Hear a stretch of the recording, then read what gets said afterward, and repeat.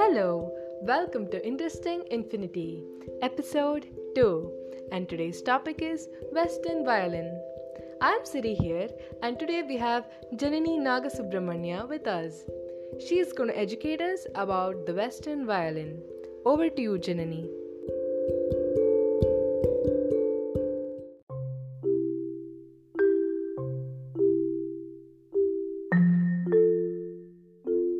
Hi, I'm Janani Nagasubramanya. I really enjoy anything that's related to music, which is why today I'm going to talk a little about Western violin. At the end, there's an amazing, mind blowing fact coming up.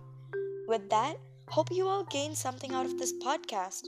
Thank you to Interesting Infinity for inviting me to do this episode, and with that, let's set on with this journey of Western violin.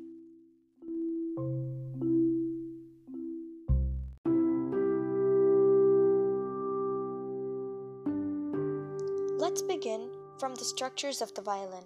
All violins are carved from wood, and not just any tree trunk, but special ones like spruce and maple. If you look at a violin, you should understand the purpose of each part of it. There is the body or the corpus of the violin where everything is attached. The neck of the violin is to hold it. The fingerboard is the black portion of the neck where, you guessed it, you place your fingers.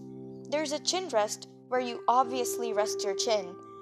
There are turning pegs and adjusters to fine-tune your violin, and there are two F-shaped holes to release the sound. Violins have different patterns inside to vibrate and produce different notes, and the bridge, where tuners and strings are connected.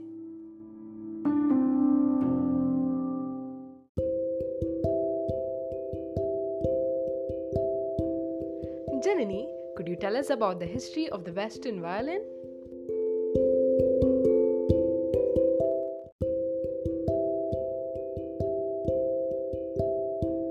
Here's a little history and background of the violin. These fiddles, as all orchestral string instruments are called, were made first in the 15th and early 16th centuries in Italy.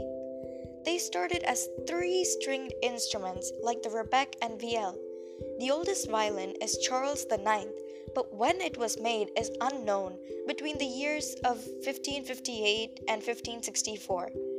The overall pattern for the violin was set in the 17th century by the Amati family, which is followed in manufacturing even now, the basic being 4 strings, all the way to electric violins used in these generations. Learning the violin influences your brain in a good way and keeps a balance in your life. There are symphonies, ensembles, or solo types of orchestras, and classical music is very popular with them. Some famous composers were Mozart, Bach, Beethoven, Vivaldi, Chopin, and Paganini, and etc.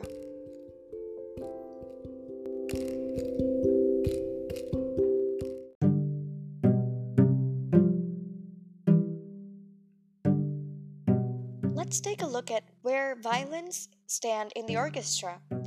Most of the time, of course, there are variations, but violins are mostly the most important instrument in an orchestra because they can play the highest notes and often have the melody of the song. The other instruments, which are the violas, cellos, basses, and rarely harps, they support the harmony with a lower octave, and sometimes they get the melody too. Putting everything together, the music sounds extraordinarily beautiful.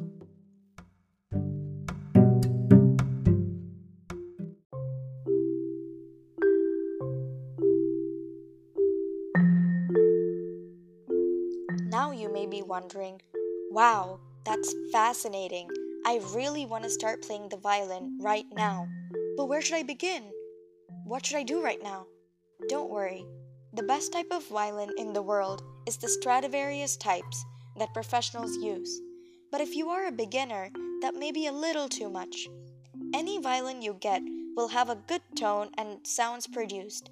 But keep in mind that as you start, I recommend renting a violin because as a person grows, their size will change and buying multiple instruments can be very expensive. Also, if you want to return it, it'll be easier. Make sure to enroll in the right level class so that everything you need to know to begin is covered. How to measure the right size for you is to stretch out your non-dominant hand and place a violin on it. See if your fingers touch the scroll at the top. Then it's perfect. If you can wrap your hands around it, then it's small for you. You can ask the music store owner to help you get a decent violin to play comfortably.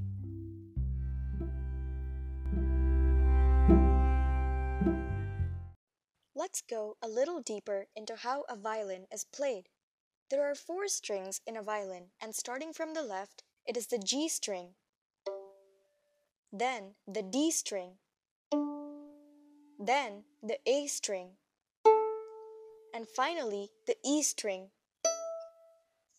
The notes begin on the G string from A,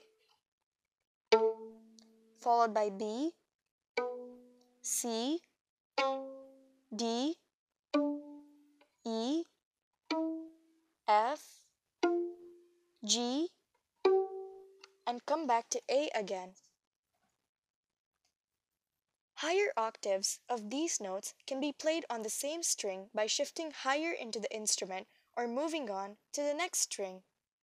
Practicing scales with all these notes put together is very important.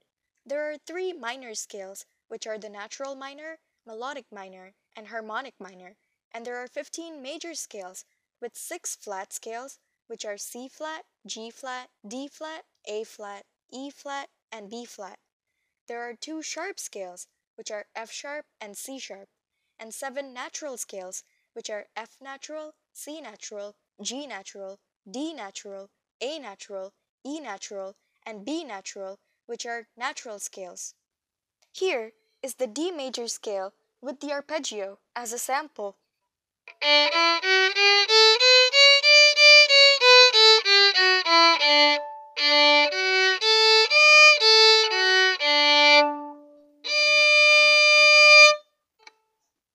There are also different techniques while playing a violin in Latin. Arco is when you play with the bow.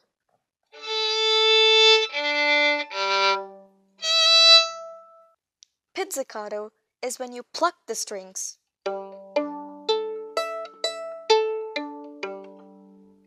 Slurs are when you connect notes together. Tremolo is when you play 16th notes really fast. Vibrato is when you add a vibration to the given notes.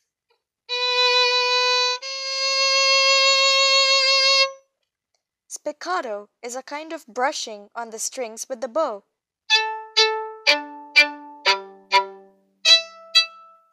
While staccato is short-sized notes.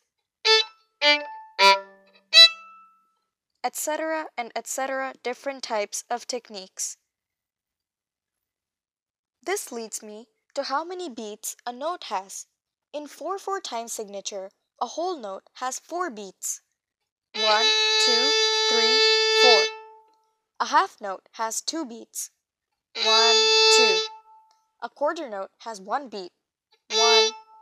And an eighth note has a half beat. 16th note has 1/4 of a beat, and so on and so forth. And the same applies to rests. Yes, I know that seems like a lot of information at once, and there's still a lot more, but as you keep practicing and learning it, you will get a hang of it, and I am confident about it.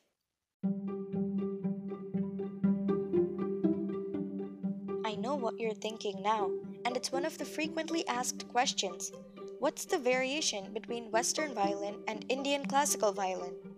The main difference between Indian classical violin and Western violin is that they are tuned differently. Western violins tend to sound higher and sharper, but Indian violins sound deeper. The postures of holding them are also quite different. You use a shoulder rest and place the violin on your shoulder and keep it out straight for Western, but your body is kind of bent and you support it with your foot in the Indian style. In the classical version, the playing closely matches the singer's voice during concerts. The Indian violinists make sure to rub coconut oil to their fingers so that it is easier to slide for gamakams and their fingers won't get cut on the strings. But applying oil on a Western violin is bad for it. But the structures of both the violins are the same. The sounds produced from it is sweet for a particular audience.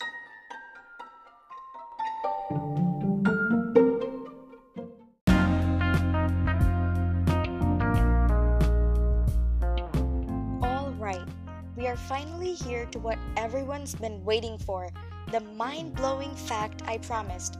Drum roll, please. Okay, so as I said, Stradivarius is the best type of violin in the world, and this particular violin, known as the Messiah Stradivarius, made in 1716 by Antonio Stradivari, costs about, you'll never guess it, $20 million. This is about, drumroll again, 151 crores, 75 lakhs, 40,000 rupees. What? I know that this amount is not imaginable at all.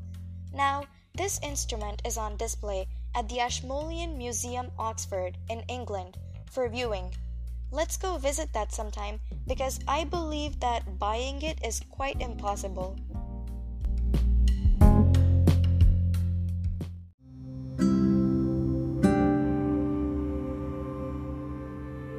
Thank you so much for listening to this podcast arranged and produced by Interesting Infinity and written by me.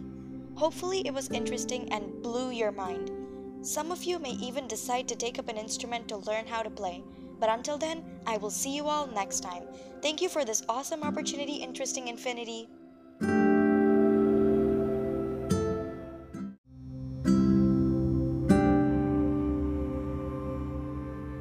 Thank you so much, Janani, for the wonderful session, and thank you so much for educating us so well about the Western violin.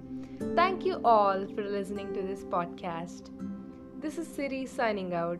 See you. Stay tuned to Interesting Infinity. Bye.